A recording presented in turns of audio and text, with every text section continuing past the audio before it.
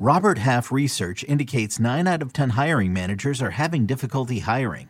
If you have open roles, chances are you're feeling this too. That's why you need Robert Half. Our specialized recruiting professionals engage with our proprietary AI to connect businesses of all sizes with highly skilled talent in finance and accounting, technology, marketing and creative, legal, and administrative and customer support. At Robert Half, we know talent. Visit roberthalf.com today. This is Fantasy Football Today from CBS Sports. On his way to the end zone. Tell you what, that was a spectacular play. It's time to dominate your fantasy league. What a play! Off to the races. Touchdown. Oh, he's done it again. Now here's some combination of Adam, Dave, Jamie, Heath, and Ben. Welcome to the show on this Wednesday, December 29th. Dave, remember I used to give the date every day all the time? You did. You were like a vocal calendar. Yeah. I'm going to bring that back for the last couple of weeks of the season. It's December 29th. Aren't these shows supposed to be sort of timeless? I mean, like No. not timeless in terms of the fantasy season, but like a different word besides timeless. Yeah, they're not timeless. They're The supposed to off-season be ones are. informative, entertaining, fun, but not necessarily like you don't have to tell people I guess maybe the date of when we're recording. The time, does that matter? Maybe. What the hell am I saying? This time of year, absolutely. Like 4 hours from now, we might have 65 players coming off the COVID list. Man, I hope you're right. That sounds good. If you're looking for the best way to track who's on the COVID list, go to cbssports.com. Open an NFL roster and look at it, and there you go. Go to somehow, I think Washington has one player right now. Go to cbssports.com and either go to cbssports.com/NFL or click on the NFL arena. And every week lately, we've had an article basically pinned in the headlines with a COVID tracker. And it's got every player on every team that's on the COVID list, including the date that player went on the COVID list. And it's very helpful. A lot of stuff kind of sneaks by. Like basically the entire Colts defense is on the COVID list. So we will we'll get into that and also tell you. Oh, see, there it is, the COVID-19 tracker. And we'll also tell you. What was I going to say? I don't know. I think you were going to apologize for laughing at me last night's stream. I was in a really bad mood last night, Heath. I apologize to you. You were not in it, but the funny took it out thing on is, like you didn't come off as if you were in a bad mood. Oh, I'm very talented, I guess, at hiding my bad came off mood. just kind of mean-spirited and ha-ha. And like on that note, how did that start? Yeah, what happened? I gave an opinion on players. Oh, wow, that's different. Yeah. Yeah, I guess I disagreed with it, which is not different. So like a dozen of them. Most notably, I think the Cowboys defense, who may be one of the toughest calls this week.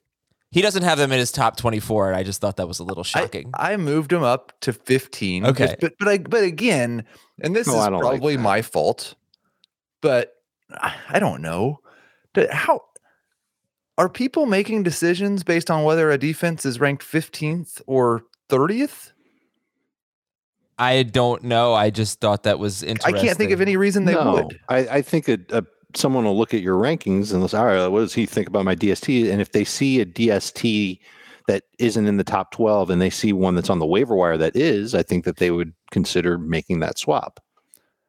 I don't put the reason I said that was I don't put a whole lot of effort into who is ranked between 16th and 30th at DST. Aren't they the number one DST this year, though?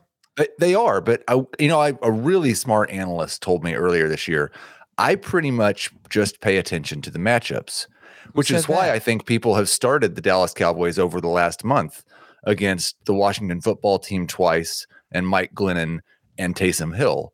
But they might be a little bit scared of them against Kyler Murray and the Arizona Cardinals. Well, they haven't. Yeah, I get that. It was a little shocking to see them not in the top 24, but that's fine. All right. Anyway, what's the toughest call if it's not the Cowboys DST? What is the toughest call? Heath, I'll let you start. Give me one tough call for Week 17.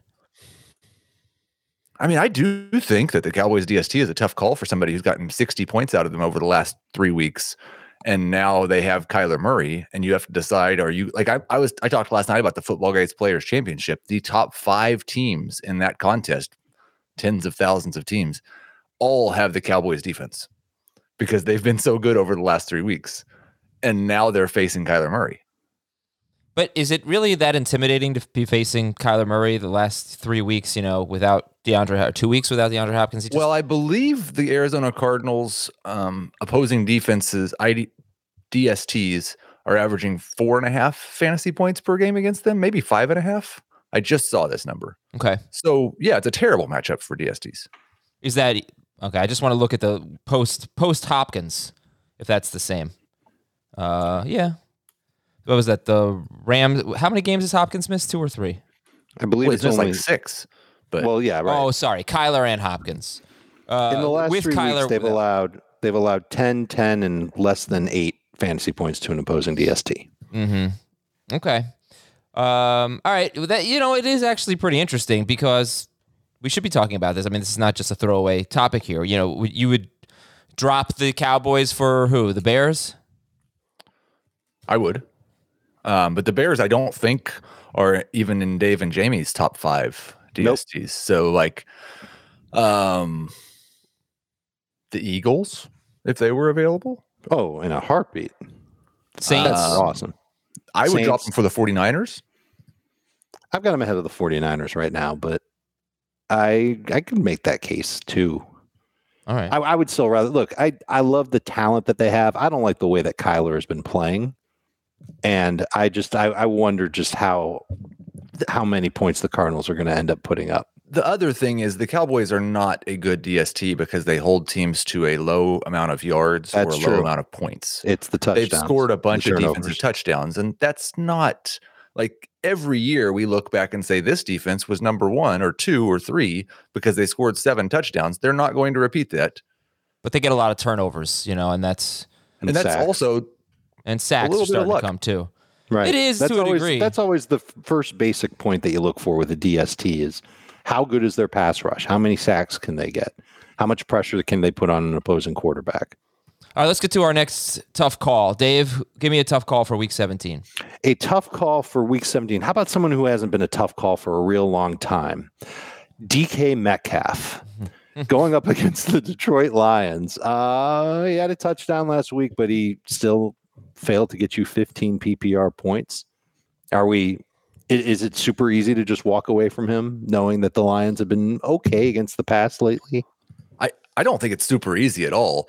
The only thing you said that I would disagree with is that he hasn't been a tough call for a long time because it feels like he's been a tough call for me for 2 months. Well, I was being sarcastic. Yeah, I thought he was joking. I missed the sarcasm. Yeah, I got it. I'm sorry. I should have given you the. It's not easy to sit him at all, but I concur. There's a lot of wide receivers I would sit him for, including Amon-Ra St. Brown and There's Hunter Renfrow. And sure, put Isaiah McKenzie on that list if Cole Beasley's out. Oh man, really? Oh, that's an easy one. Not easy. It wouldn't be easy for me if Gabriel Davis was back. If both Davis, I'm and in on McKenzie, even if Davis plays.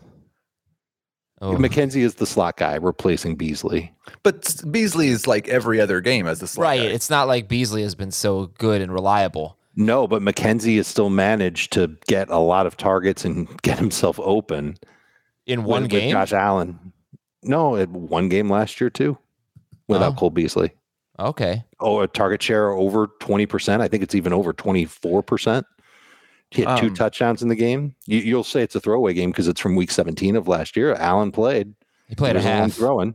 I don't know. Yeah, do you know McKenzie was awesome. Do you know the splits in the first half and the second half? Because I could look it up if you really wanted to. Well, here's the thing. I see 6 for 65 and 2 touchdowns on 9 targets, and I start salivating. No, I think that is really something to look up because Diggs only played a half of that game. So that was Week 17 of last season, back when Week 17 didn't matter for fantasy. But Josh Allen threw 47. This is now becoming an Isaiah McKenzie discussion. Threw 47 passes last week against the Patriots. And that's basically what I've been saying all year long about Cole Beasley, right? Whenever Josh Allen throws a lot, Cole Beasley has 8 or more catches every single time. And by a lot, it's usually about 40 or more passes. Sure. I've got it. I have the first half stats. Week? Okay. In the first half, McKenzie had 4 catches for 47 yards and 2 touchdowns on 5 targets from Josh Allen. That's pretty good. Okay. That's pretty good. All right. So that's a good case. Metcalf against the Lions, who Listen, they give up a ton of yards per attempt, third most in the NFL. I think the fifth most yards per catch to wide receivers, but they just don't give up a lot of attempts. They don't see a lot of passes. And neither does DK Metcalf. And neither does DK Metcalf. He hasn't had more than 8 targets in 6 or 7 straight games. And for the season, there have been, I want to say 6 wide receivers who have had a good game. Yeah, 6 wide receivers who have scored 13.7 or more. I usually go to 14, but 13.7 or more PPR fantasy points against Detroit with 8 or fewer targets. Justin Jefferson, Jamar Chase, Darnell Mooney twice, Van Jefferson, KJ Osborne. So it hasn't happened that often where you 8 or fewer targets and you get a good game against Detroit. Anything you want to follow up on there? Are we good with Metcalf? I don't think you can look at Metcalf and say he's a candidate for 100 yards. Hasn't done that in a while. So that means he's got to score a touchdown or get a ton of targets and a lot of catches to come through for a big fantasy game. The only time he's had a ton of targets is when Tyler Lockett was out. Correct me if I'm wrong on that. Yep, that's what I meant. No more than 8 targets in any of the last 6 games with Lockett. If he was getting 8 consistently, I would say that's a ton of targets, but I know he doesn't get that consistently. So he's got to score. And if he scores and gets you 60 yards and 4 catches, that's 16 PPR. So clearly not even close to a number 1 receiver. That's the easy part. And he's not even a high-end number 2 receiver. He's at best a low-end number 2 receiver. There's a lot of receivers that are like that, though. So I feel like he's the best of that class of wide receiver. And his floor is just as low as pretty much all these other receivers that we could discuss. Guys like Tyler Boyd and Devontae Parker and McLaurin, for crying out loud. Terry McLaurin. Yeah, you want to talk about another tough call. I almost feel like it's easier to start call. DK over McLaurin, to be honest. I don't think McLaurin is Metcalf. Yeah. McLaurin. You said McLaurin, right? McLaurin. Well, I mean, I'm probably sitting Metcalf too, but I'm sitting McLaurin if I have those 2. Okay. Yeah, me too. All right. If you want an edge with your DFS lineups, please check out the Fantasy Football Today DFS podcast, bringing you all of the insights you need to dominate DFS. Frank Stanfield, Mike McClure, Sia Najad provide cash and GPP analysis on Tuesdays and Thursdays, deep diving into pricing and matchups. Listen to the Fantasy Football Today DFS podcast wherever you listen to this podcast. And if you listen on Spotify, leave us a rating. You can do that now. A 5-star rating on Spotify would be awesome. We'd appreciate it if you enjoy the show. Please show your love. Okay. Oh, you know what? Before we get into all the COVID stuff, Dave, would you like to share your John Madden story? Okay. It's not like an exciting story, but maybe it's a glimpse of what everybody else has been saying about John Madden, where he's just like down-to-earth, cool type of man. I was covering a Monday night game. It was the Ricky Williams rain game against the Bears on Monday Night Football in Miami. Got to the game early, and I was on my way to the field to pregame just to, watch football players warm up, I guess. And coming the other way on a golf cart was John Madden. And I just kind of gave him a head nod. I'd never met him before, never talked to him. And he just smiled and waved back at me, like, happy-go-lucky, easygoing guy. And he went up to call the game, and I watched players warm up and then asked Ricky Williams about playing Madden after the game. That's kind of what my beat was back then for the NFL. So just it wasn't pretentious in the least. I think everybody kind of has that sense about John Madden just from like watching him broadcast and talk about football for however long he's been doing it. And greatly missed, definitely an icon in the National Football League. And I think, look, Vince Lombardi was an amazing coach and obviously the coach of the team that won the first Super Bowl. I would love it if the NFL renamed the trophy the Madden Trophy. The guy is he's football, right? Yeah. Is there one person who embodied football more than John Madden? One person who represented football more than Madden? I don't think so. He's football. Yeah. And we had a question. Like I could name other people who embodied football, but just not to the level of John Madden. Yeah. Boom. And we had a question on the live stream last night. What was the best Madden video game? Which year? I'm not an expert on that, but I wore out Madden 2001. Like I know all the songs from it. I knew the cheat plays on it. There were cheat plays? Oh man, I was a master of that game. And then I had kids. Yes. I haven't played Madden in a long, and now my kids, like my son Ryan, will crush me in Madden now, because I haven't played, and I'm not very coordinated to begin with. I can't wait to play video games with my kids when they get older. But all right, for all of you in the chat, go ahead, tell us who your favorite Madden video game. I'm sure you guys are more into that than I am. Best Madden edition, I guess. I can't remember which one. I played the ones in the late 90s. And I guess a little bit in college too. But yeah, just awesome stuff. He was really funny in Little Giants, and he will certainly be missed. All right, let's get to the COVID stuff. So Mike Evans, along with 2 cornerbacks, Jamel Dean and Sean Murphy-Bunting, are on the COVID list. They're going to be at the Jets this week, so that's the good news, I guess. Is Elijah Moore back this week? Eligible. But also on the COVID list. And Jamie and I talked about him on the waiver wire show because he's only 60% rostered. The quotes from Robert Saleh didn't feel so optimistic about him playing. So we'll keep an eye on Elijah Moore, but not the worst player to pick up. And by the way, there are new protocols. You probably are aware of it. It's now easier for players to get back. So nobody who went on the COVID list yesterday has officially been ruled out. Even unvaccinated players like Carson Wentz, who's on the COVID list. They get the Raiders this week. A lot of key players on the Colts defense are on the COVID list. Julio Jones and Nick Westbrook are on the COVID list. Arizona linebacker Marcus Golden at Dallas. He has 11 sacks. He's on the COVID list. You already know about Cole Beasley and Gabriel Davis. This is, by the way, a very incomplete list. 2 key Carolina defensive players at New Orleans, Brian Burns and Shaq Thompson. That would be good news if Thompson's out for Alvin Kamara. Cincinnati defensive tackle DJ Reader, Cleveland center J.C. Treader, Denver nose tackle Mike Purcell, Detroit wide receiver Josh Reynolds, Green Bay cornerback Kevin King, David Johnson's on the COVID list. So how about this for Dare Ogunbowale, or whoever's going to be the lead running back there, likely Ogunbowale. 2 starting offensive linemen, Andrew Norwell and Brandon Linder, on the COVID list for the Jaguars. But for New England, they have 3 linebackers. One of them at least more like a pass rusher, but Josh Uche, I believe, Matt Judon, and Jawan Bentley all on the COVID list. 2 Chargers cornerbacks, Michael Davis and Chris Harris, are on the COVID list. Philadelphia defensive end Derek Barnett, and Tennessee linebacker Bud Dupree. Those are some big names that are flying under the radar. I would, and again, for the most part, over the past year, I guess, if we were at Wednesday morning and players were on the COVID list, like, we're really anticipating they're not going to play this week. We're hoping maybe they'll somehow test out.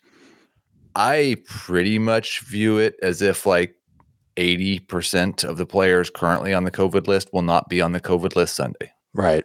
It's almost like a waste to go through it. It's like trying to forecast the weather right now.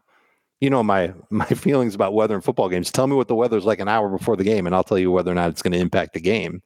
I almost feel like we should just wait till Friday, which isn't very helpful. Absolute early. I know, but weather changes all the time. There's nothing that we can do about it. So if I'm telling you that there's going to be a snowstorm in Buffalo this week, and then we get to Sunday and it's a clear day in Orchard Park, we're just, we're wasting people's time. You almost feel like you have to wait until Friday or Saturday to get a real good idea of which players are going to be in and out. But at the same time, like, that impacts everything. Of course. Like I said last night, Vegas lines are going to move. My projections. It already has. Did you see what happened with the Colts line? Yes. Went from 7 to 1 to 5. Yeah. Crazy. I really, Ask FFT Sunday morning is going to be really important. Mm-hmm. And I've got a lot of questions about where players are in the rankings already. There's no Thursday game this week. Thank goodness. We don't have to make any decisions until Sunday morning. And I'm like, our rankings are going to look a lot different, more than normal Sunday morning than they do now. So let's get into some more tough calls for week 17. Let's start with, we did DK Metcalf, and we did, Dallas DST. Russell Wilson. I guess we should get into Russell Wilson. Only one quarterback has scored more than 19 points in 6-point per passing touchdown leagues against Detroit in their last 8 games. Now that's 19 non-decimal points, so maybe that's 20 to 21 in decimal scoring, something like that. But only one quarterback has really turned in a good game against Detroit in their last 8. That was Kirk Cousins. Meanwhile, Wilson has been between 20 and 24 fantasy points in each of his last 4 games with Tyler Lockett. So this was Dave's, I believe, right? Russell Wilson? Yes, sir. All right, go ahead. Where are you ranking him as of right now? Well, I've got him 12th among quarterbacks because I think he can hit that low floor of 20 to 22 fantasy points. We talk about that number all the time. I wouldn't expect him to get into the 30 range. But just to give some context, here are the quarterbacks that the Lions have shut down over those last 8 games. Matt Ryan, Kyler Murray. I'm not sure which quarterback it was for Denver. It was Bridgewater. Okay, cool. Bridgewater. For Chicago, it was Andy Dalton. For Cleveland, it was Baker Mayfield. Mason Rudolph threw 50 passes against them and only had 16 fantasy points. Jalen Hurts threw 14 passes against them and didn't have to do a whole ton. Matthew Stafford is the second guy. I guess that was 9 games ago because you said it was their last 8. So Stafford's last 9. So they haven't played a lot of amazing quarterbacks. Does Russ qualify as an amazing quarterback anymore? I'd say no, he's a step below that, whatever that means. He's still very good. And so I think he can find a way to get to that 20-point mark. I just wouldn't expect him to get to that 25-point mark. He's a tough call comparatively to like Joe Burrow, who we know, like it's so silly to say, how can you sit Joe Burrow after what he did last week? Well, he's playing the Chiefs. That's a good defense. It's going to be tough. I'd still rather go with Burrow over Wilson, but I understand why some people might view that as a tough call. Yeah, I mean, I think it's a tough call because he's bounced between 20 and 24 fantasy points, but he's needed 2 touchdown passes on 31 or fewer attempts to do that most weeks. And I just don't know what the ceiling is for Russell Wilson. He hasn't thrown for 300 yards in a game since week 2. He hasn't thrown for more than 2 touchdown passes in a game since week 1. He doesn't run anymore. I don't really struggle with Wilson compared to anybody you might want to start. I struggle with Wilson compared to Trey Lance.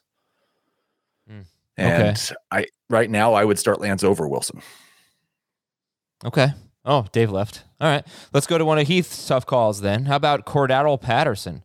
Is he a tough call or is he just a sit? I think it's still a tough call in that he was so good for most of the season, and it's been 2 awful games, but even one of those he scored a touchdown in. He's a borderline number 2 running back. I think he's still in that same Michael Carter type range. I mean, it was just 3 weeks ago that he had 16 carries and 5 targets in a game. And really, it's just been the last 2 that he's been completely erased from the passing game. He had 5 targets against Tampa Bay as well. So there's still some hope that he could have double-digit carries and a handful of targets, and that generally is a starting profile. Adam, what day is it? What time is it? It is Wednesday, the 29th, 9 a.m. I guess we had an appointment scheduled at 9 a.m. for the pest control guy, and that's what the ruckus was over here. Normally I'm at the office doing this show. Yeah, oops. But I'm not right now, so sorry about that, everybody. All right, we're talking about Cordarrelle Patterson. Heath calling him a tough call. He is facing Buffalo, and you think, oh, Buffalo, that's a tough matchup. They've been pretty terrible against the run in their last 4 games. Fournette carved them up. Damian Harris had the long. I guess I wouldn't say they were terrible in that weather game against Patriots. It was basically one long run. They were good otherwise. They were terrible last week, though, against Damian Harris. And even Chuba Hubbard had, I think, 8 carries for 40 yards, for whatever that's worth. And Star Lotulelei has missed, if not, I think 3 of those 4 games. And he's their best defensive tackle. He's their best run stuffer. I'm not sure that he's going to be playing this week. But, gosh, Heath, I don't want to start Cordarrelle Patterson. I imagine you don't either. I don't think really any of the tough calls should be guys you want to start. I don't want to start Russell Wilson. I think that's kind of the point of a tough call. But the question is, how much does the last 2 weeks usage inform what the Falcons are going to do this week? Because like I said, if he's getting 15 carries and 5 targets, which he did each basically the 2 weeks before the last 2 weeks, then he's really hard to sit. If he's getting 8 carries and 2 targets like he did last week, then it's really easy. He doesn't look good. It looks like, I think you said this, Heath, he looks like a 30-year-old receiver turned running back hitting a wall, in a year where he's getting a career high in touches. He doesn't have that same type of explosiveness to the edge. Certainly on a consistent basis, he can't do it. And the offensive line is brutal. Like he's running he's not only does he not have great vision where he's missing clear lanes where he's supposed to go, but like even when he does hit the hole the right way, he's being met by a defender pretty quickly and not getting many yards. He's a big dude, but he's not plowing through defenders. Really, he's a touchdown or bust fantasy running back at this point. And I think the Falcons know it. I think they know that their offensive line isn't very good. And I think they know that they can't lean too heavily on Cordero Patterson. And the last 2 weeks have been proof of that. How about this? The last 3 weeks, he's scored 24 PPR fantasy points. Half of them have come on touchdowns. So if he doesn't score, he's averaging 4 fantasy points in PPR per game. That's what I think his ugliest floor is against Buffalo. And I agree, the Bills' run defense has been atrocious. And you'd think the Falcons would try and capitalize on that. I just don't know how successful they'll be. So Patterson is a flex for me this week. I do not wish to start him. Well, let's talk about Russell Gage in this game because I actually think this one's pretty interesting. We can make cases for and against. Dave, you had him as a tough call, but I think you're leaning sit on Russell Gage. I am leaning sit on him. And don't sit on Russell Gage. He's still, I'm not going to do that. He'd probably push me. The Falcons just didn't throw a lot last week. They didn't win the time of possession battle at all. I think the same thing could happen this week against Buffalo, where they might have to throw to play from behind. I think that's pretty easy to say, but not if Buffalo is crushing time of possession like they normally do. And that means that leaves the Falcons with 20 to 25 minutes of game clock for them to do what they can. Kyle Pitts has started to step up and play better over the last 2 or 3 weeks. We've talked about him starting to look a little bit better. And I'm worried about Russell Gage not getting enough targets, even in a pass-friendly game script, to be useful in PPR leagues. And it's the Bills. They've been awesome against wide receivers. 5 receivers have scored against them all year long. I think 4 all year have had 15-plus PPR fantasy points. I do not want to. This will sound ridiculous, but I will start DK Metcalf ahead of Russell Gage. Heath? Yeah, I would start Gage. And again, this is kind of one of those situations where it's basically one bad game for Gage. The week before, he had 8 for 91 and a touchdown on 12 targets in a game that they lost 31-13 against the 49ers, who always dominate. I don't know what the time of possession was in that game, but I assume they got dominated in time of possession in that game. No, it was very even. It was 29. It was basically 30-30. Look, the reason why he had the same type of target share that he normally gets last week, Matt Ryan only threw 24 passes. Right. So, yes. So, I mean, if you think they're going to run 45 plays or whatever again, and they might, but I don't think that's very it's hard to project that. Well, so let me break down the last 6 games for Gage, right? That's when he started really entering the starting discussion here. He had two huge games. 11 catches, 130 yards on 12 targets against the Bucs, 8 for 91 and a touchdown on 12 targets at San Francisco. What do those 2 games have in common? Blowout losses. They lost 30-17, and Ryan threw 41 passes. They lost 31-13. Ryan threw 32 passes. The other 4 games, he hasn't been more than 64 yards. He did score in one of them, but he's had a 5 for 49, a 4 for 64, a 4 for 39, and a 6 for 62 in one. What do those games have in common? They're 3-1 in those games, and the one game they lost was to New England, which is a terrible matchup. They did lose 25-0, but it was, that's a tough matchup. Now, are the Bills a tough matchup? So basically what I'm saying is I can make the case that they're going to lose this game like they did against Tampa Bay, like they did against San Francisco. Ryan's going to have to throw more than he did last week, and that he throws, most weeks, and that's really good for Russell Gage. But are the Bills a tough matchup? I think that's the question. They have been all season long, but since they've lost Tre'Davious White, they've played the Patriots twice. The Saints once in a gale storm. I think it was the Saints, and it was the Bucs was the other one. No, it wasn't the Saints. It was the Niners.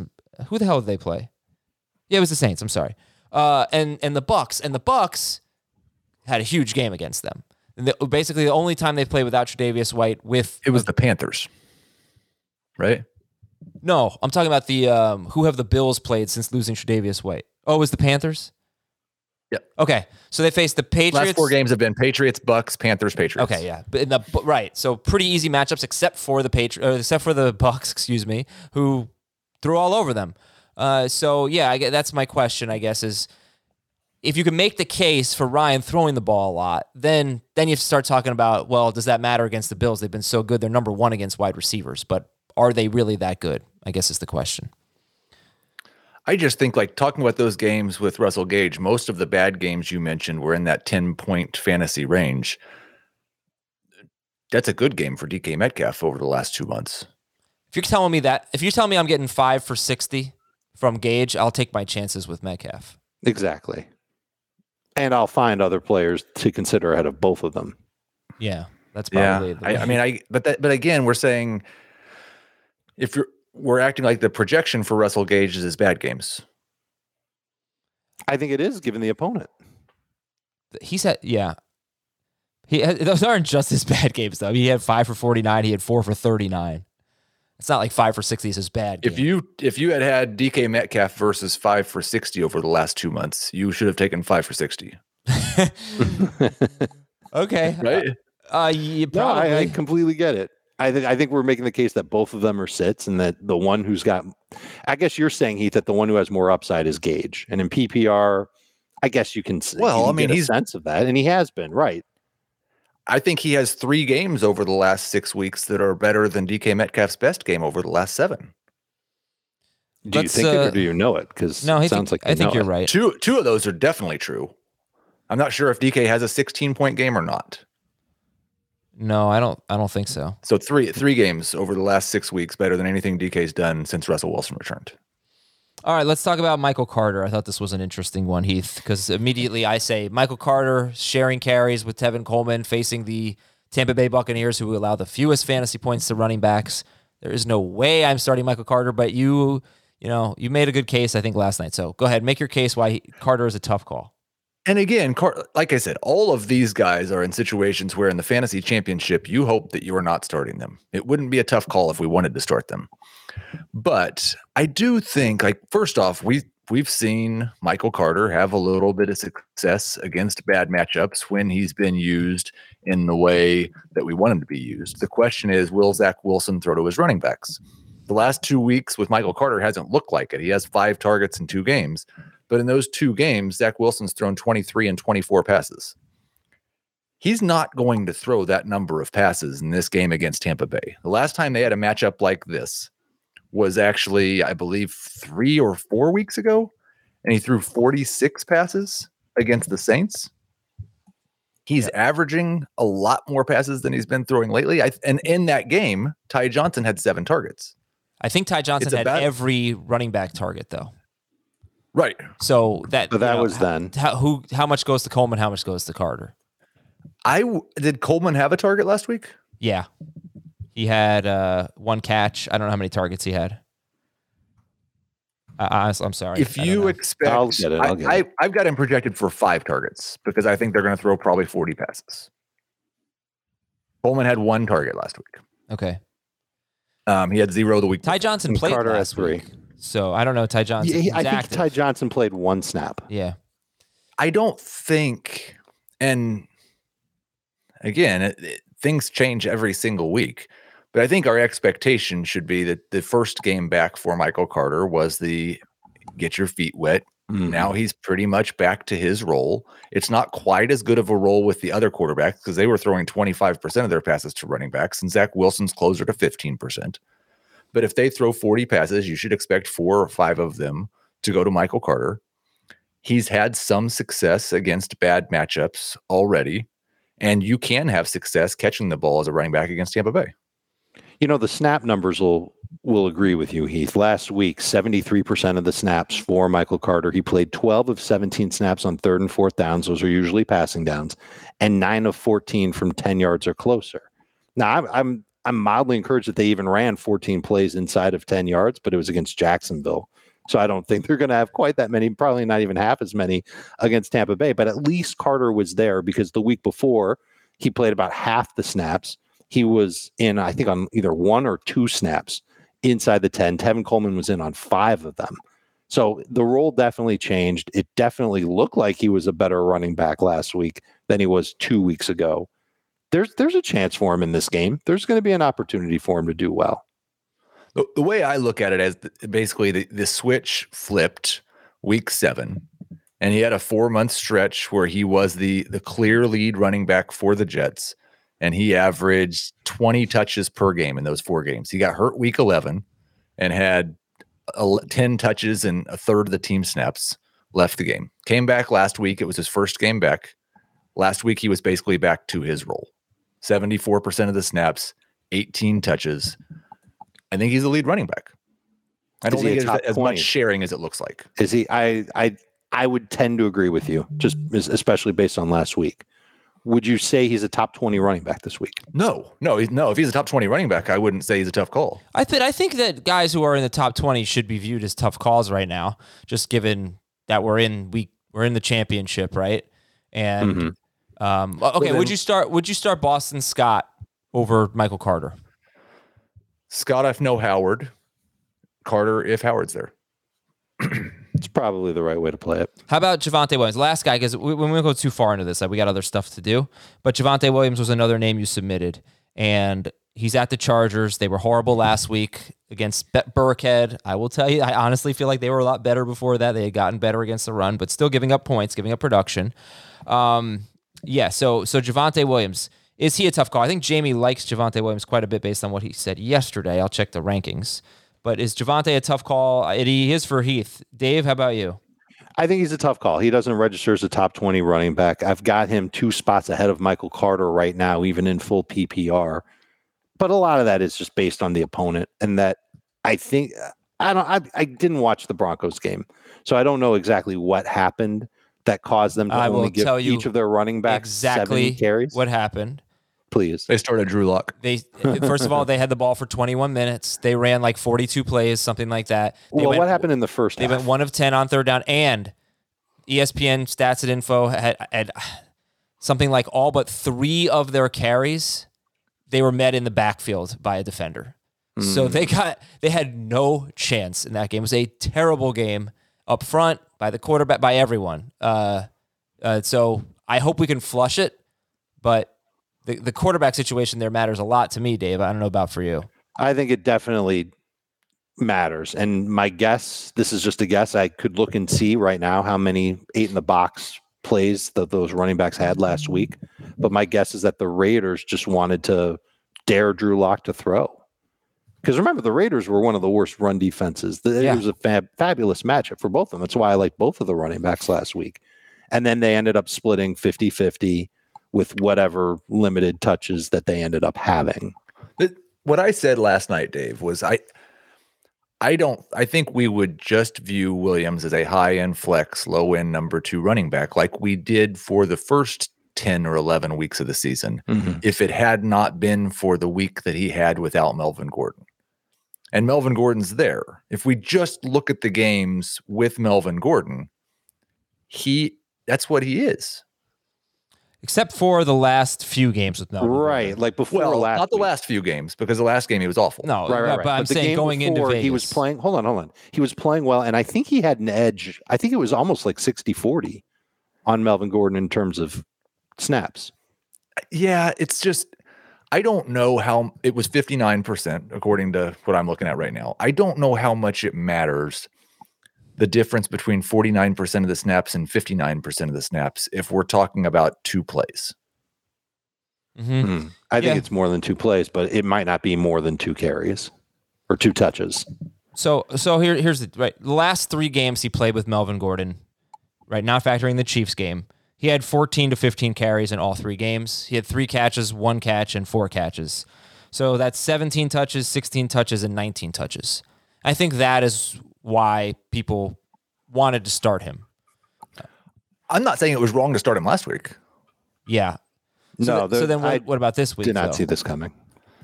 I think, what's the setup? It might not be wrong to start him this week either, but last week's floor is still in the equation, especially if the Chargers come out and look like the Chargers offense and put up a big number. Yep. It hurts. I want to know if you guys are interested in these numbers. Javonte saw 8 in the box on 16% of his runs last week. Is this last week? I'm sorry. Come back to me in 15 seconds. Okay.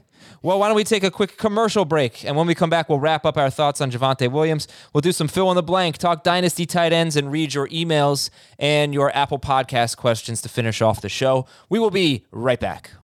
You can now relive the best moments of the UEFA Champions League 24/7. The UEFA Champions League channel is a new 24-hour streaming channel serving nonstop goals, highlights, and full match replays from the world's most prestigious club competition. Reminisce on your favorite moments, legendary players, and brilliant goals with the UEFA Champions League channel, streaming around the clock on Pluto TV and the CBS Sports app. CBS Wednesday. We have so many cool, diverse people from different backgrounds, different beliefs, different upbringings, and it just keeps growing. I'm a citizen of the United States. I'm a hustler. I'm a big Taylor Swift fan. I'm the queen of the tribe. I am playing whatever role I gotta play. I'm gonna play this game full speed. I ain't going down like no punk. A new Survivor, Wednesday on CBS and streaming on Paramount Plus. And we're back. Dave, have you finished your research? I did. 14% of his carries last week, Javonte's carries last week, were against 8 in the box.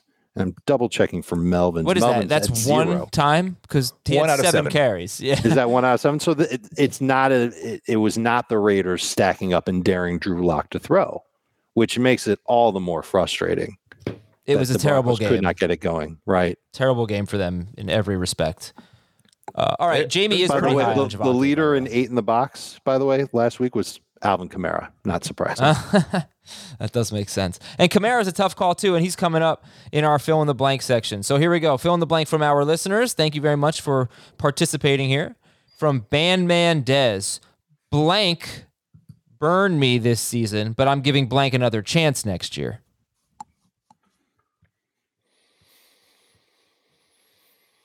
Are we including players with injury? Sure. No? Okay. Because McCaffrey comes to mind, but yeah, sure. Christian McCaffrey. I'll give him another chance. You will? McCaffrey? Yeah. I feel like I can't give him that chance as a top 5 pick.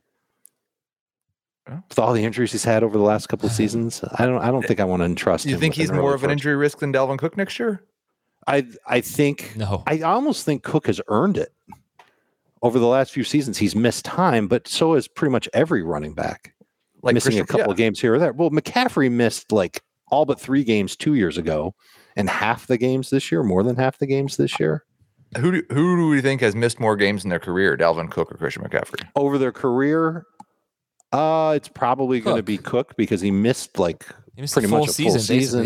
Yeah, like his first 2 years in the league. But I'm looking at recently. Who's missed more games the last 2 years? Let's answer the question here. Blank burned me this season, but I'm giving blank another chance next year. Terry McLaurin comes to mind for me. Got a little quarterback. I'd say Justin Fields. Justin Fields. Okay. From James. In 2022, the most likely team to be the equivalent to the Rams' greatest show on turf is blank. And then he puts in parentheses, the Bengals are the answer. That's probably right. They're going to get better this offseason. They're going to bulk up that offensive line. They'll be good. I think the Chargers could give them a run, but they got to commit to they just got to commit to playing better and smarter. The thing is, do the Bengals want to be the greatest show on turf, or do they want to run the ball 25 times a game and just throw it like that when on occasion? When they need to? The Cowboys really come to mind. I thought they would be this year. Yeah, I know. Yeah. And I'm not exactly sure what happened there. I get their defense was probably this is a dark horse, but you know who it could be? Could be the Chiefs. From Ghost Dogs. Hold up. Could the Broncos be that team if they make a major upgrade at quarterback? Sure. And where's Deshaun Watson playing next year? Ghost Dogs FF. The number of running backs drafted in round 1 next year will be blank. 8. 7. 7 or 8. Would you like to name them? No. Yes. Jonathan Taylor. Yeah. I'm sure Dalvin Cook. Yeah. Christian McCaffrey is going to be in the first round. What? Is this your order? No. Okay. Christian McCaffrey, Dalvin Cook, Jonathan Derrick Taylor, Henry. Derrick Henry, Alvin. DeAndre Mixon make Swift, it? Mixon. I don't think Swift is. Mixon, I would Eckler. say yes. Eckler's going to be Eckler, there. yeah. Thank you, Ben. Yep. That's 7. Anyone else? Maybe Swift. Najee. Najee will be a second-round pick, but if the Steelers if they make massive strides this offseason at quarterback and at offensive line especially, then maybe he can creep in there at the back end of round 1. All right, 2 dark horses for you, or 3 dark horses. One is Tony Pollard. Just somehow Zeke is not on the team. 2 is not even as much of a dark. Javonte Williams, if he's the lead running back. He's got a shot too.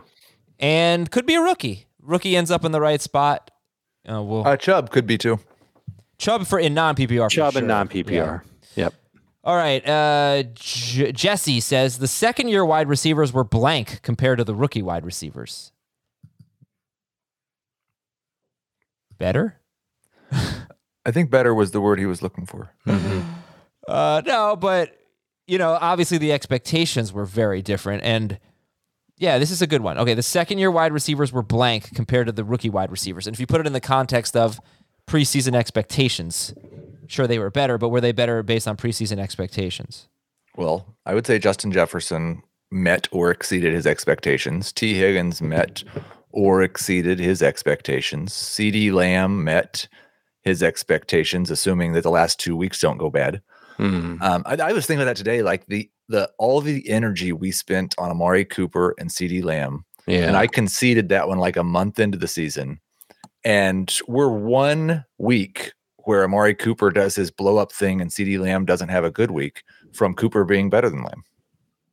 What, per game? Yeah. Cooper's at 13.8, Lamb's at 15.6. Yeah, Lamb is limping to the finish line. Higgins is exploding, but Higgins wasn't so good for much of the season. Yep. I think Michael Pittman exceeded expectations. Ayuk did not. I guess they had a pretty good year. The year 2 guys. Yeah, they did. But missing? You can name a bunch of rookie receivers that exceeded expectations. Chase and Waddle, chief among them. I'll tell you who disappointed from the second year. The first guy that came to my mind was Claypool. Yeah, he stunk. Devontae Smith has been pretty much a bust. Right. So yeah, the second year guys were better than the rookie guys.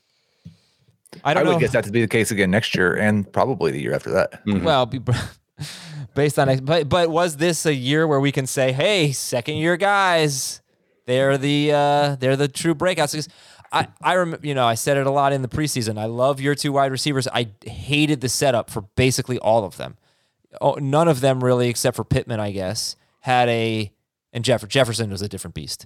But none of them had a clear path to leading the team in targets.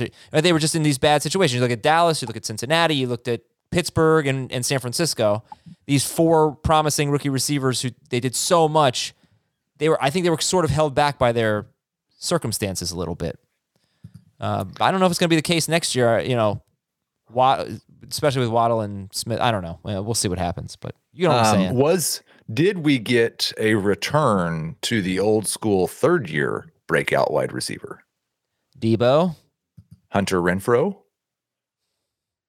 It's the best year of Deontay's career. Marquise Brown, best year of his career. Is it the best year of Deontay's career? Yeah, I'm not sure about. He's never had a 1,000-yard season before. He's already over 1,014 games. What about his touchdowns and catches? I mean, he's got 7 and 92 catches. I think it's like he hadn't actually been good before. Yeah. Okay. Yeah, I can buy that. And Brown started off amazing. But even like if he doesn't catch another pass, it's almost the best year of his career. But DK Metcalf and Terry McLaurin. Yeah. AJ Brown. Not every third year wide receiver is going to break out. Jacoby Myers broke out and scored his first touchdown. Hey, yeah. All right, next question. If Mike Evans is healthy, do I start him or Antonio Brown? That's not really a fill in the blank, so I'll rephrase it. If Mike Evans is healthy, I should start blank. Tom Brady. I'll lean toward Brown. Yeah, me too. From Joreen. Those targets are just insane. I will prioritize quarterbacks. She says more in 2 QB leagues and pick sooner. I don't. Yes. Agreed. What? It's a 2 QB strategy. It's prioritizing quarterbacks earlier, picking sooner, and there's no blank here. I know. I will prioritize quarterbacks blank in 2 QB leagues. This is more of a New Year's resolution than it is a fill in the blank. Fine. But the resolutions will come on a later time. I don't know that my opinion on quarterback strategy in 2 QB leagues changed this year. I don't know what your strategy is, so you have to lay that out. It's I have no intentional positional strategy. It's a new thing that I came up with this year. Yeah, you do though. It's a lie. And you're living a lie. Like, we'll see what the rest of the league does. I can't imagine doing a 2 QB league where I don't have at least one great quarterback that I feel. That's how I got to the finals doing that. Yeah. I had Dak, and then I was basically streaming the other quarterback position. I don't know how you pulled it off. I mean, there were some weeks where you were starting Trey Lance when he wasn't even playing. Listen, I started Lance. I had Davis Mills. That is not a good strategy. That is not our super flex league that I am about. I think I have a 50-point edge right now in the final week of the season that Dave and I are in. My 3 quarterbacks are Lamar Jackson, Carson Wentz, and Andy Dalton. And there were no waiver wire moves allowed. So those were just my 3 quarterbacks for the entire season. I mean, it comes back to the most basic strategy, no matter what your format is. Get good players. Yeah. If you've got great quarterbacks, hopefully the rest of your team is good and you'll blow everybody out week after week. I'll tell you, the rest of my team in that 2 QB league is definitely meh, but I had great running backs. Found a way to win with Dak Prescott anchoring the QBs. Yeah. Well, one thing I'm not going to do is to make it to the finals. Gamble on quarterbacks who could lose their job or rookie quarter. I just don't. I don't think there's enough upside. But well, no, there's plenty of upside, but there's too much downside, and the waiver wire stinks in a 2 QB league. But yeah, one thing I did really that helped in one league where I didn't really like my quarterbacks, I drafted 4 of them. And I was able to trade Jameis Winston for Robert Woods, which ended up being a wash. But they're such valuable pieces that if you don't really like your team, you draft extra quarterbacks and you can trade them for something better than what was available on draft day. I could pretty much guarantee you that. Sense. That certainly works better in a 2 QB league than a regular quarterback league. That's what I was saying. Yeah. But there were also a lot of quarterbacks that emerged off the waiver wire and provided QB2 type value throughout the year. And you had to spend 40% of your fab on that. You did. You had to go a little hog wild on Case Keenum. Yeah. All right, let's talk dynasty Tyler tight Huntley. ends. But it's almost like the 0 RB strategy, but with quarterbacks. I would never do that, but it worked for Dave. Well, it might work if you're in a league that doesn't have fab. Okay. All right, Heath, dynasty tight ends. Give me a riser and a faller.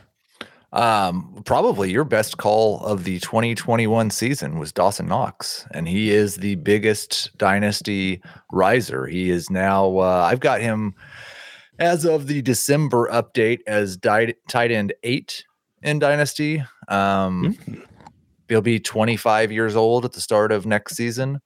Looks to be maybe like moving forward the 2nd or 3rd best option in the Bills passing game. Where is he related to Pat Freiermuth? Oh, they're not related. I have him a couple spots ahead of Pat Freiermuth, but I do not believe in Pat Freiermuth. Really? Interesting. You don't believe in him in being a contributor to fantasy leagues, or you don't believe in him being a breakout type of tight end? I don't think he is going to ever be the type of guy that has like 100-yard games as a tight end. Fair. Knox does? Yeah, he plays with Josh Allen. And maybe there's a really good quarterback, and Pat Freiermuth also develops the same relationship with Ben Roethlisberger that he had with Ben Roethlisberger. So because the only thing Pat Freiermuth has done this season is score touchdowns. Mm-hmm. He's got 422 receiving yards. He's CJ Uzomah. Okay. I agree with Knox being ahead of Freiermuth, but I think that they're fairly close. And I know there's some excitement for Freiermuth in Pittsburgh to be a fixture in the Heath Miller type of staple for that I think offense. that's a but role you're right, that he the can quarterback. fill. Right, sure. But I don't know if Dawson Knox is that much further ahead, even with Josh Allen as his quarterback. Okay. How about? Well, look, if you looked at Rob Gronkowski's rookie season, you might have said the same thing, right? All he did was score touchdowns. And then he Hunter just Henry erupted his second year. Sure. Hunter Henry, it's a pretty impressive thing to just score a lot of touchdowns even as a rookie. So yeah, I am saying that Pat Freiermuth is the next Rob Gronkowski. Heath, who's your dynasty faller at tight end? Wow. I did not expect a Pat Freiermuth Rob Gronkowski comparison on the podcast today. There were multiple, but I think probably the biggest for me were Austin Hooper, who really isn't that old yet. He's still he was 26 years old, to be 27 going into next year. And so I still had some hope that he could get back to what he had been earlier in his career. That hope is pretty much gone. And Logan Thomas, who is just old and got hurt again and probably isn't going to be around for the start of next year. Sounds like two guys that you're not going to be able to get anything for in a dynasty trade. Like maybe not even a third round pick in a rookie only draft. And I'd probably throw Robert Tonyan into that as well. I can throw which is in there. Maybe a better comp for Pat Freiermuth than Rob Gronkowski. Okay. Let's read some emails. Can I ask? I think we should do one poll. Whose career will Pat Freiermuth most resemble? And what are the options? Rob Gronkowski, Robert Tonyan, or CJ Uzomah? No, you have to have. I think you have to go Rob Gronkowski, Hunter Henry, CJ Uzomah, or something like that. I like that. Yeah. Uzomah and Tonyan are way too similar. And I bet the answer will be Hunter Henry. Yeah, I would say that'll be the one that gets the most votes, and that's the one that I would agree with. Yeah, I mean, I'd vote Gronk, but no, it's Henry. Right? I think we need to take the middle option out so that you got to pick a side. I want you to pick a side, Uzomah or Gronk. Oh, Uzomah. I'm never gonna expect Gronk production, basically. And okay, so what if the only options were Hunter Henry and Uzomah? I'd probably choose Henry because Henry's a weird dude. He's had 3 or 4 really good 6 to 8 game stretches for fantasy purposes, but Hunter Henry at 28 years old now has never had a 700-yard season. But he's always been a fantasy relevant tight end because of the touchdowns. And Uzomah hasn't. He's someone who we've always drafted as a fantasy relevant tight end. Yes. Uzomah is a poor man's Hunter Henry. Yeah. And I think Freiermuth will be better than that. All right, let's go to the emails. This is from Nick.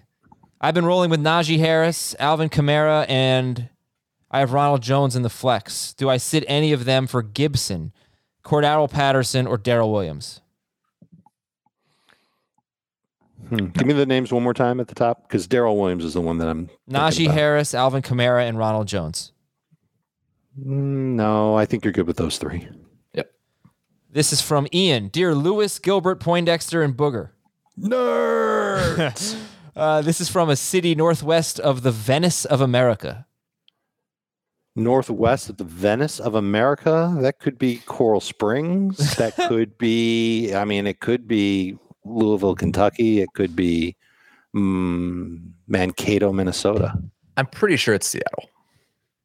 Oh, Fort Lauderdale. That's definitely Northwest. Yeah, Fort Lauderdale. Fort Lauderdale is apparently the Venice of America. Of course. And Seattle is northwest of that. For sure. Did you know that Fort Lauderdale was the Venice of America? Yes. Did you know that's a really bad clue because 99% of the cities are northwest of Fort Lauderdale. Yeah, it's true. That's why I said Coral Springs. I didn't know that about Fort Lauderdale. That's bad on my part. All right, Ian's question. Did you grow up here? I sure did. I'm in a 2-week final that runs through week 18. But I didn't grow up in Fort Lauderdale. I grew up in a suburb of Fort Lauderdale. You grew up in a suburb northwest of It's true. Fort Lauderdale called Coral Springs. I've been rolling with Russell Wilson and a bunch of streamers. I'm looking to add a second quarterback in advance of week 18. Who do you like best for week 18? Wentz at Jacksonville, Carr against the Chargers, or Tannehill at Houston? Wentz. Same. Feels like Wentz at Jacksonville feels like a 22 pass attempt game. It feels like that for all Tannehill as well. I'd probably go Carr, but I guess you guys are going Wentz. Carr's been so bad. Is there any chance that Wentz could not need to play next week? No. Like they've locked up a 4 through 6. Because I think Tennessee clinches the division with a win this week. And the Colts Indy's clinch a chasing playoff that. spot with a win, right? Right. So why would they play? I guess that's possible. I guess for now I would stick with Wentz. From BT, how Hold on, are wait, you? the Colts clinch a playoff spot with a win this week? I was asking. Oh, I thought you were saying. I think they could go from anywhere from like 3 to 9 or something with a win or a loss this week. Something wild. Hold on. I can look this up really I mean, quickly. I don't know if they can necessarily clinch a playoff spot solely with a win, but I definitely think there's a lot of scenarios where they can clinch a absolutely win. do it with a win. Right. They're 9-6 right now. They're a game behind Tennessee. Tennessee holds the tiebreaker. Tennessee has to lose out then, and Indy has to win out in order for them to win the division and get a home game. But they can win this week. They would be 10-6. There would be no one else in the division that could catch them. They would be a wild card team. You're right, Heath. There is a chance that Wentz could sit out week 18. We've got I think we have a possibility of a pretty normal week 18, especially compared to previous week 18s. I know if the Chiefs win and the Titans all lose, those week 18s we've had. If the Chiefs win and the Titans lose, there's no race for the 1 seed. I think if there's no race for the 1 seed, then there's going to could be a lot of teams not playing the AFC because there's no bye. But you might want the home game. You still try to get the unless it's possible some of these teams could have their division clinched as well. Right. Kansas City has already done that. They can clinch the 1 seed with a win. Tennessee can clinch their division with a win. I think Cincinnati clinches their division with a win and a Ravens loss. Okay. All right. Let's Buffalo and New England is the one where they're tied going in. So from BT, I have Kyler Murray. We can do the NFC next if you want. Who would you start? Kyler, Joe Burrow, or Tua? Not Tua. No, I think it's Kyler, but I don't love it. I would go to Kyler and 4 point per pass touchdown, Burrow and 6. Okay, this next one is from Derek. Hopeful Super Bowl champ an hour southwest of Houston. Hour southwest of Houston. Like it's got to be Dallas. No, are you kidding? No, what? Have you ever looked at a he map? said hopeful Super Bowl. Hopeful Mexico's Super Bowl. an hour and a half southwest of Houston, isn't it? No. Well, then he said hopeful Super Bowl champ. Arizona? I don't know. There's a Well, I'm just thinking southwest of Houston. Maybe he I don't means, know. I don't know where Super Bowl Houston champ is. in his league. Oh, okay, Yes. okay. Yes, I think so. All right. That threw me off. I guess I don't know Texas geography very well. Neither do I. I haven't named a city. Galveston is due south and then west. Goodness, I don't know. Like Padre? No, that's There's way no city south. southwest by an hour and a half. I mean, there's a city. It's just not one that's like. Does not literally exist. not a city.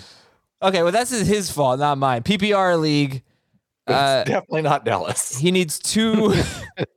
Well, he said Super Bowl champ. Okay, that threw me off. Technically, I think it could be, if it was west by southwest, I think it could be San Antonio.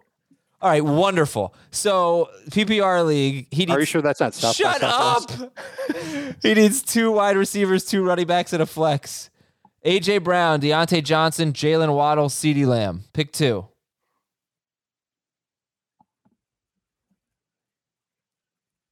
Okay, if nobody's going to speak, I'll say AJ Brown and Deontay Johnson.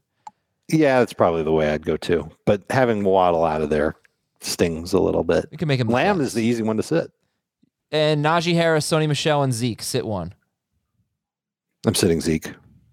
And then pick a flex. Waddle, Lamb, Zeke. Oh, Waddle. Good. I can get Waddle in There there. you go. Okay, this is Cowboys. from Matthew. Pick 2 running backs and a flex. Chubb, Damian Harris, Penny, Michelle, Gronk. Chubb, Damian Harris, Penny, Michelle. Pick 2. Blessing, Texas is an hour and 33 minutes southwest of Houston. Blessing. Okay. You're stealing my gimmick, Heath. I think I would go with Chubb, Harris, and Michelle, provided that Ramondre Stevenson does not come back. If Stevenson comes back, put Penny in for Harris. All right, great. From Jack, standard scoring, pick 2 running backs. Ronald Jones, Rashad Penny, Alexander Madison, Alvin Kamara. Ronald Jones, Penny, Madison, Kamara. Pick 2. I would go with Madison and Jones if Cook is out. If Cook plays, I would go Jones and Kamara. Okay. Heath, I guess you can just chill here. From Rosie. Dear Elijah, Henry, Johnny, and Ezra. Elijah, Henry, Johnny. Johnny spelled Johnnnie. They're whiskey brands, according to Rosie. She made the finals in all 4 of her leagues. 10-team PPR league. She needs a flex. Kittle. She's got Kelsey. Kittle, Metcalf, Swift, Edmonds, Justin Jackson, Madison. A lot of moving parts here. If Connor's out. Definitely Cook right. is If Connor's out, then Edmonds enters the equation. Okay, so let's just say that everybody who is currently on the COVID list is out. They don't play. So no Dalvin Cook. Well, that's not going Connor isn't even on the COVID list. Connor doesn't have COVID. Let's say he's out too. You know what we should do? You take Madison over. We should do like a mailbag show on Friday where we answer these types of questions after we have a little bit more information. I would probably go with Madison if all those guys are out. And if I may go Edmonds if it's full PPR. If Connor and Cook and Eckler all play, then who do you go with? Kittle? Edmonds is my number 1 running back if James Conner doesn't play. Okay. But if he does play, right.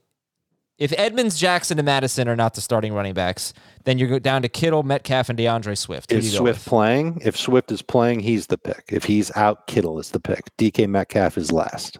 I would go Kittle over Swift. And our Apple Podcast questions from Gambino. Start a running back, a wide receiver, and a flex in PPR. David Montgomery, Eli Mitchell, Sony Michel. From those running backs, I would pencil in Montgomery. And a wide receiver, Deontay Johnson or Deebo Samuel? Deontay. Probably Deontay. Then a flex, Mitchell, Sony, or Deebo? Sony. Plan on Sony. From Pat Fan, 1982. Ooh, that's tough. Dynasty. Yeah, Lance is the quarterback. It's probably the way to go. Dynasty grade the trade. Gave Joe Mixon and Ronald Jones for Travis Etienne and the number 3 pick in next year's rookie draft. Mixon and Ronald Jones for Travis Etienne and the number 3 pick. I don't think I like it. Like, obviously, whatever Mixon and Jones are going to do this week doesn't matter to you. Right. I'd prefer Mixon to Etienne, but it's not that far apart. And I'd greatly prefer the number 3 pick to Ronald Jones, even though Jones is a sneaky dynasty ad this offseason because he could end up with a starting job. I'd give it a C-. Yeah, I don't. That number 3 pick's gonna be a pretty good one. So decent trade there. All right, that's it for today's show. Oh, Schrager did the Twitter poll. Hunter Henry, Gronk, or Uzama for Freiermuth. Henry's 71%. Yeah. Gronk 23%. Uzama 5%. Gronk got more votes than Uzama. Yeah. How about that? That's insane. That's the Western Pennsylvania contingent weighing in.